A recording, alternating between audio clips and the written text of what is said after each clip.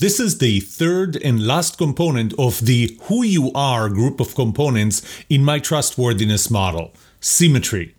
This component is situational. In this episode, I will talk about being on the same side with a vision, a mission, a common enemy, and the opposite of it. I'll talk about symmetry of contributing versus getting. I'll talk about reciprocity and fairness. I will talk about each one of them and how they affect trust. And finally, I will briefly discuss symmetry in partnership relationships.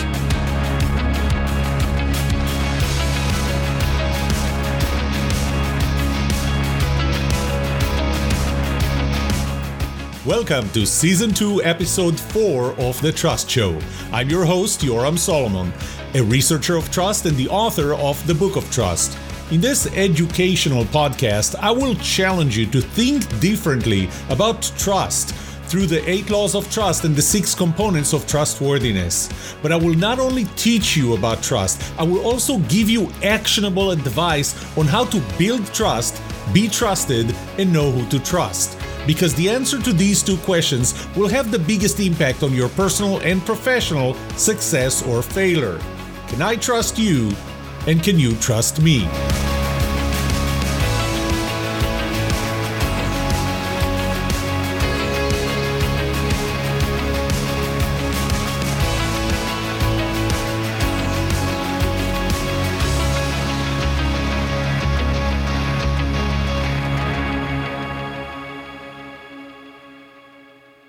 There are 6 components in the trustworthiness model. 3 of them are the who you are, and 3 of them are what you do. The first component of who you are, which I covered in episode 1 of this second season, was competence. Competence was a professional, rational, technical, and objective component. The second component, which I covered in episodes 2 and 3, was personality compatibility. That component is the emotional, the personal, subjective, and sometimes irrational component. And finally, in this episode, I'll talk about the third component, symmetry. It is a situational, relative, circumstantial component. What matters here is the perspective. It's not exactly who you are. Maybe it's more kind of a where you are and the other person is. I will break the symmetry component down to 3 subcomponents: being on the same side, symmetry and reciprocity, and fairness.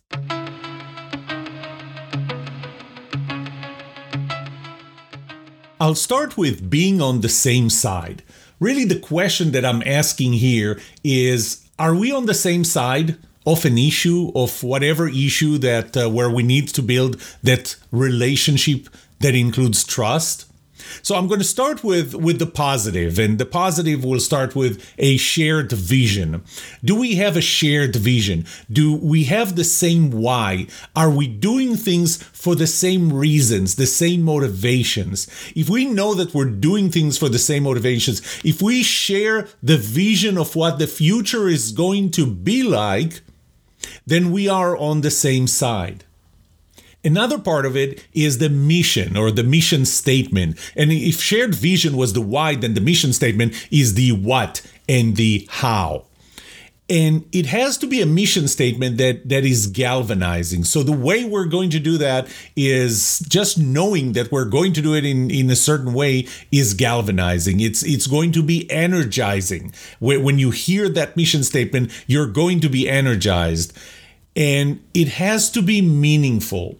And I wrote an article about that some time ago for Inc. magazine about a mission statement. And a mission statement, how do you write a mission statement that's meaningful and not a mission statement that's meaningless? And again, if your mission statement is meaningless, then it doesn't serve the role of we are on the same side of it.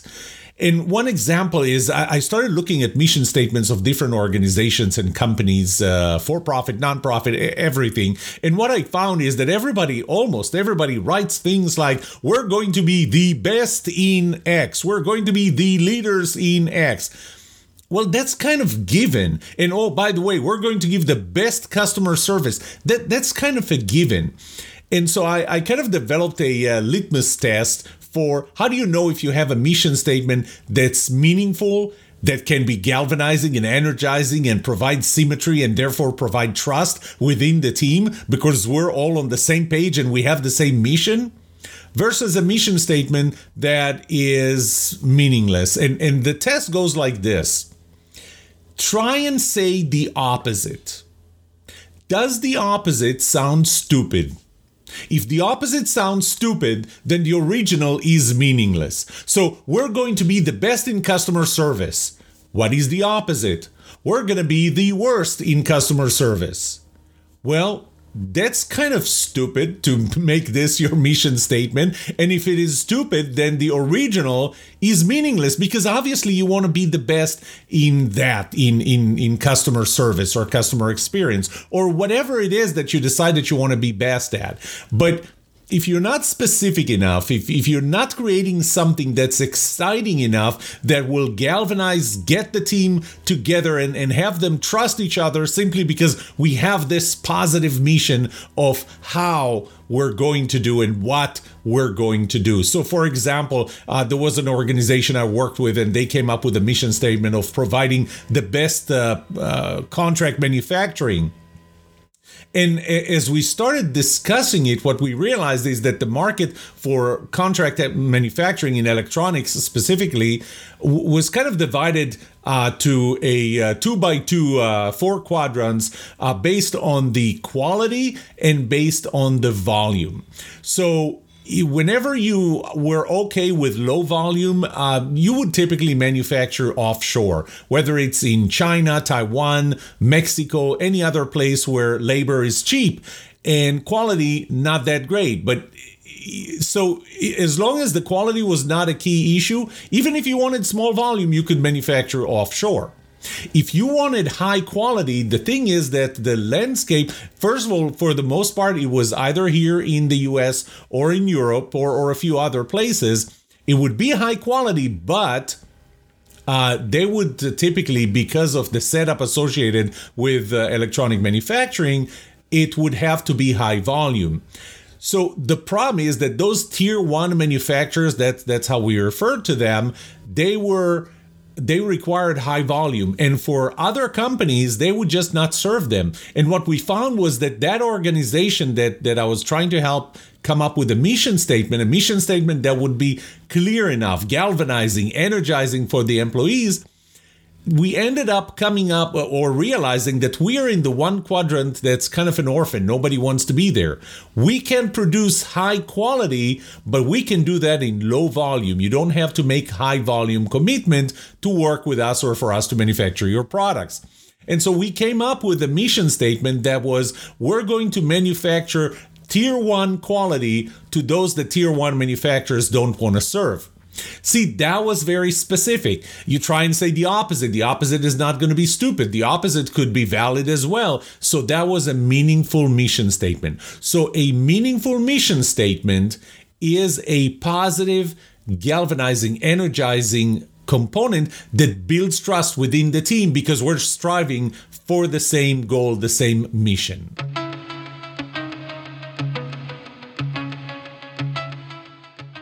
I'm going to make this statement a few times in this podcast in general, and that's bad is much stronger than good. And I'll talk about research that led me to make this statement, but in general, bad is much stronger than good. So in this context of being on the same side, I talked about being on the same side with a mission statement or a vision that we share, something that's positive. Let's talk about the negative. An even more powerful symmetry subcomponent is having a common enemy. Now, if you serve in the military, the term common enemy is very, very clear. It has a very clear meaning. The enemy are those people who are shooting at you, and they are our common enemy. And this is one of the reasons why there is a high level of trust in military units, because we're being shot by the same enemy. But enemy doesn't have to be in the military. we went through we're actually still going at this time through a pandemic, a global pandemic.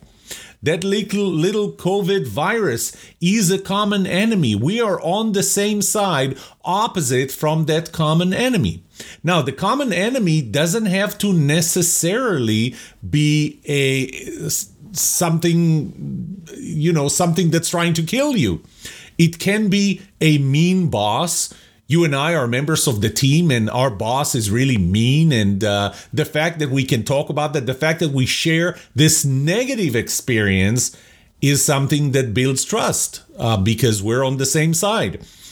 It can be, there was a 1989 article that Gary Hamel and Prahalad wrote called Strategic Intent. And in that article, they talked about the how you come up with a mission statement. It's kind of like what I said before about the mission statement that's galvanizing and energizing, but they gave several examples. They used Komatsu, a big earth-moving equipment manufacturers, Japanese, and their biggest competitor was Caterpillar. And they came up with a 2-word mission statement, and that was to encircle Caterpillar or crush our competition. So the thing that was galvanizing them, the thing that was energizing them and having them trust each other is the fact that their common enemy was Caterpillar. They also gave Canon as an example, with Canon having a mission statement at the time of beat Xerox. So once again, the thing that makes us feel that we're on the same side is not something that's on our side. It's the thing that's on the other side. It's that common enemy. This common enemy can be a budget. It can be the economy. It can be a tight schedule. The fact that we have this tight schedule and tight budget and we have to live within it, that puts that tight budget on the other side as a bad thing and puts both of us on the same side of we're trying to fight that enemy, that common enemy. The first business book that I ever read was called Built to Last.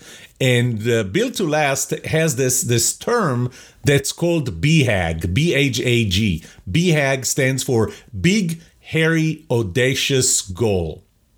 And so it's kind of hard for me to say if that's a positive or a negative because it really depends on what that goal is. But the fact that that goal is right outside of our reach as we see it now makes it a BHAG, and that is a galvanizing and energizing component that helps build trust because, again, that BHAG is on the other side, and you and I are on the same side.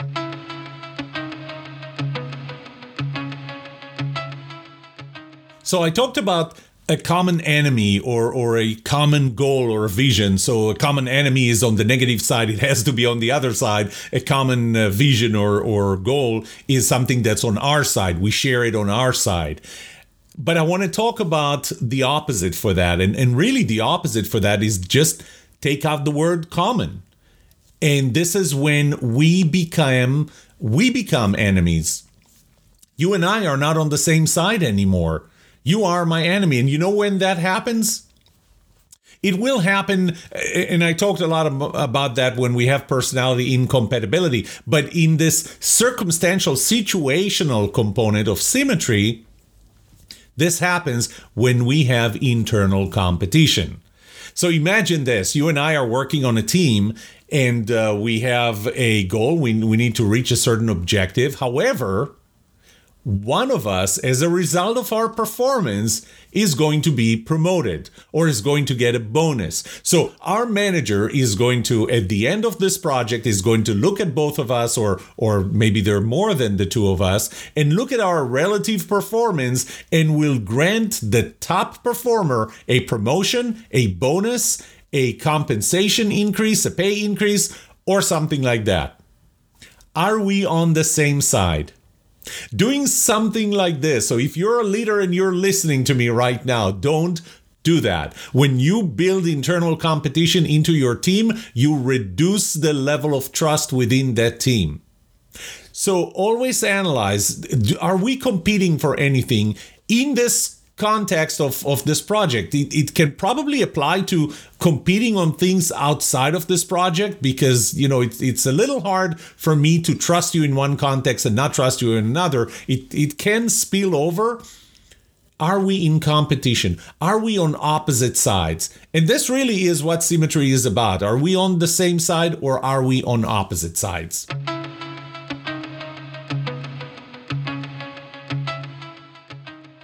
I'm going to dig a little deeper into symmetry and reciprocity, and specifically in the give and take, or contribute and take or get things. So one day I remember I was inspired by an experiment, which I'll tell you about in a minute, and teaching a class of MBA students, I asked them to fill a form. It was an online form, and write. I need to give you some background. I give them projects, and I have teams that on average have 4 members, 3 or 4 members, but in that class it was on average 4 members. And I asked them a simple question. At the end of this project, what was the percentage of your own contribution to the overall success of the team, or to the overall project, the deliverable? What would you expect the average of those would be if the average team size is 4? 25%, right? And if we add up the 4, and I didn't ask any person to tell me what do you think the contribution of the others was, I just asked about you. What was your contribution to the overall team project? And you would think that the average would be 25. And if you combine them, the average is going to be 100%, right? The average total of all 4 members of the team. Well, the average total of all 4 members of the team was 139%. What does that mean? It means that we believe that we contribute more than we actually get. By the way, the research I was referring to was done by Juliana Schroeder from UC Berkeley. She wrote articles, and I'm not even sure. I think she may have even given a TED Talk on overclaiming, on the fact that we overclaim. And she used MBA students, and actually the number that she reached in her research was 140%, very close to the number that I found, even though I had a much smaller sample. And she explains it, and I'm not going to go into that, but I just wanted to make sure that you understand that the level of contribution is important, or the symmetry of the contribution, what I contribute versus what you contribute, is important. Now, the things that we contribute could be time, for example. So imagine you and I are working on a project, and I show up to work, or let's say you show up to work at 6 a.m. every day. You finish at 10 p.m. Remember, we have this shared enemy, this budget, not even a budget, a schedule. We have a very tight schedule, and you and I are on the same side. That schedule is the enemy. And you show up to work every day at 6 a.m. and you leave not before 10 p.m., you get home and you crash. You immediately crash to bed. You work on weekends, but I show up at 9 a.m. I leave at 5 p.m. I don't want to talk to you after 5 p.m. I don't want to talk to anybody. I have my hobbies. I have my family. Definitely not on weekends. What do you feel? Do you trust me? See, we are on the same side from this common enemy, but we are not symmetrical in our contribution of time. Could be contribution of money if you and I are starting a business. Could be contribution of energy, of passion, the priority that we give to different things. You give higher priority to something, I give lower priority. That is a lack of symmetry.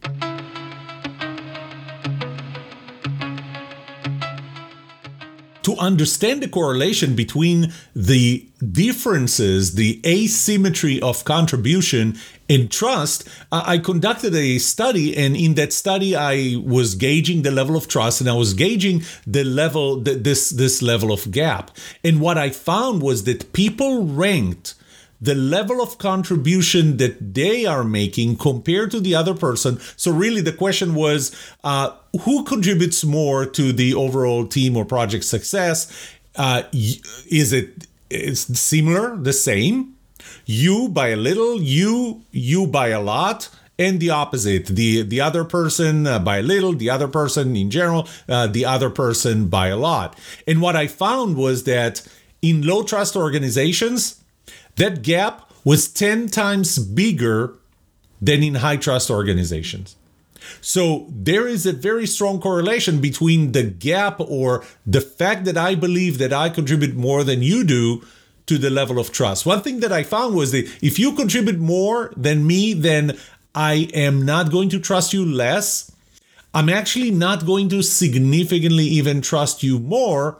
It really starts when I believe that I contribute more than you do. The other side of it is how much I believe that you are taking or getting compared to how much do I get or do I take. And what is it that we're taking or getting? It can be compensation. One of us is compensated more than the other. And therefore the other is going to, feel that it's an asymmetrical relationship and trust less. It could be resources. One of us is having better access to resources. I can get whatever I want. You can. It could be management mindshare. It's the willingness of our management to listen to me versus their willingness to listen to you. Could even be an office size issue. I have a bigger office, you have a smaller office.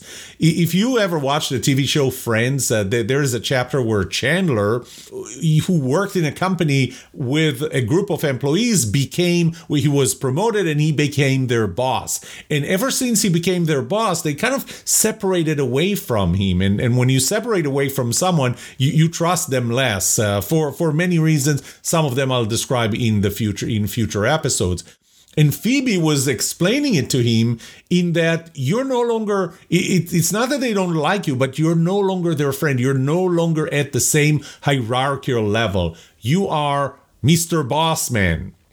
You're the boss. And therefore, there is a lower level of trust in someone who's not at the same hierarchical level as you are. And it's not an issue of them being lower than you as it is an issue of them being higher than you. You're going to separate from them. You're going to be more careful in what you say. You're going to be less vulnerable. And yes, all of those contribute to having a lower level of trust. And once again, when I correlated that in a study, what I found was that in a low trust environment, that gap is 3.8 times bigger. 3.8 times bigger. And because of that, you have that low trust. In high trust environment, that gap is 3.8 times smaller. And this is why you have a higher level of trust. So if I combine these two, what I found was that the gaps combined, what I believe I believe that I contribute more than you do, and I believe that you're getting more than I do. If I combine those gaps in low trust environments are 7.2 times bigger than in a high trust environment, or put it the other way around. In a high trust environment, those gaps are beliefs that I'm getting more than you and that I'm contributing more than you. Those gaps are 3.8 times, are 7.2 times smaller overall.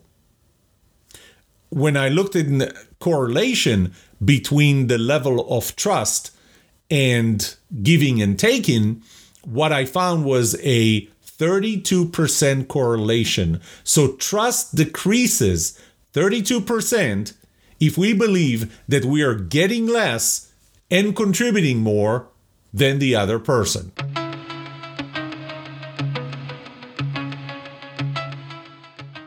A subpart of symmetry is reciprocity. And Robert Cialdini, in his books on influence and persuasion, wrote a lot about that. And he wrote about an experiment that was published in 1968 by Regan, R-E-G-A-N. The article was called The Effects of a Favor and Liking on Compliance.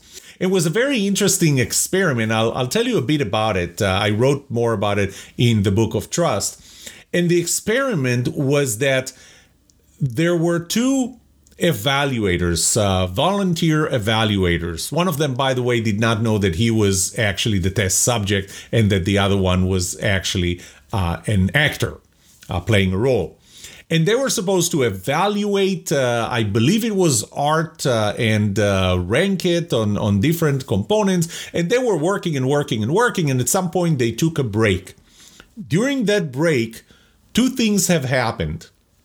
And he tried that in 4 different combinations. Two things have happened. The actor would take a phone call in a way that the other person, the test subject, could actually hear that conversation.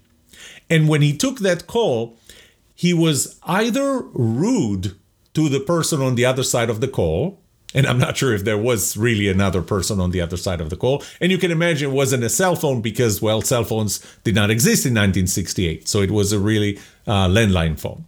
So the other person would... the actor would either speak rudely or pleasantly to the person, to the fictitious person on the other side of the line. So that's one thing that happened.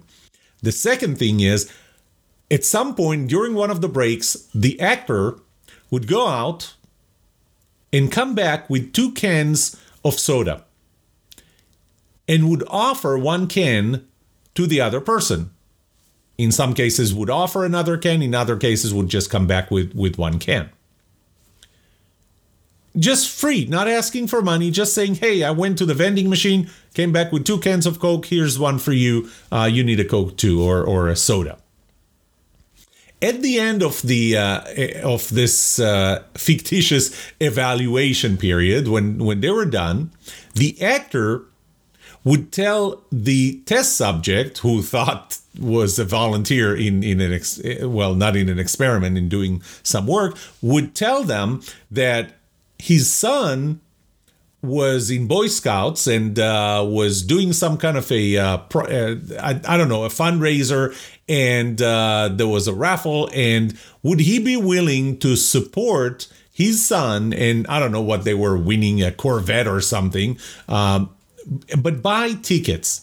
And obviously, the probability of you actually winning is very low. So the question is, how big of an impact was how the actor talked on the phone in a rude or a pleasant way was on the willingness of the test subject to buy raffle tickets? The second component was how impactful was that the fact that the actor gave the test subject a free can of Coke, just, I thought about you, I brought you a can of Coke, or didn't do that, on the willingness of the test subject to be willing to buy raffle tickets. Here's what they found. When we started with no favor, there was no favor, I didn't give you a can of Coke. If I was pleasant, we'll take this as a starting point, then this would be a 100%. This would be a 1. If I was pleasant on the phone and I didn't give you a can of Coke, the probability normalized that you're going to buy raffle tickets, or how many raffle tickets you're going to buy, was a 1. If I was unpleasant on the phone and didn't give you a can of Coke, it would be 80%. So 20% less. I'm 20% less probable to give you, or I'm going to give you or buy 20% less raffle tickets. Well, if I gave you a can of Coke or a can of soda and I was pleasant on the phone, I went from the probability, or the number of tickets that you would buy from me, went from 100%, from 1 to 191%. That's an increase of 91%. You are 91%. You're going to buy 91% more raffle tickets if I offered you a can of Coke. That's the principle of reciprocity. By the way, here's the interesting thing. If I my starting point is I did not give you a can of Coke, but I was pleasant on the phone. If I gave you a can of Coke and was unpleasant, was rude on the phone, you're still going to buy 60% more raffle tickets than when I was pleasant on the phone, but didn't give you a can of Coke. So obviously the can of Coke has the biggest impact. And by the way, when I was unpleasant, when I was rude on the phone, we went from 80% to 160%. So that's pretty much doubling So it's somewhere between 91% to 100% higher willingness to buy raffle tickets, or a higher number of raffle tickets, based simply on reciprocity, on the fact that I gave you something. So reciprocity is another important component for trustworthiness. So, and specifically a subcomponent of symmetry, which is one of the three components of who you are.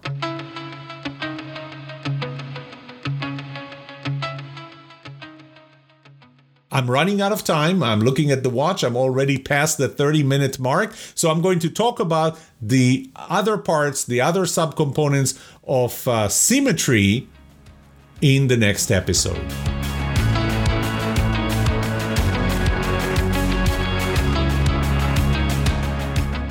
What would you like to know about trust and trustworthiness? Let me know, and I'll make sure to answer it or find the answer to it in a future episode. I would love to hear from you. Email me at yoram@thetrustshow.com. That's yoram@thetrustshow.com. If you like this podcast episode, subscribe to the show so you will automatically get new episodes. Rate it. Write a review for this podcast, because those ratings would help others who are looking for a podcast just like this. If you're looking for more resources to learn about how to build trust, be trusted, or know who to trust, look up my online course at trustedatwork.com. Find my books on Amazon or go to my website, yoramsolomon.com. And remember one thing, the answer to these two questions will have the biggest impact on your personal and professional success or failure. Can I trust you? And can you trust me? Thank you for listening.